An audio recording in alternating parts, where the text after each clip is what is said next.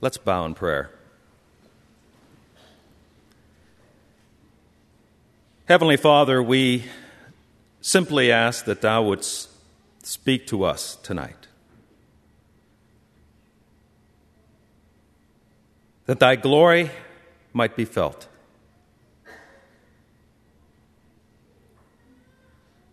And we pray for a dear sister many miles away in a hospital room. We pray that Thy glory would fill that family and be present with them also. In Jesus' name we pray. Amen.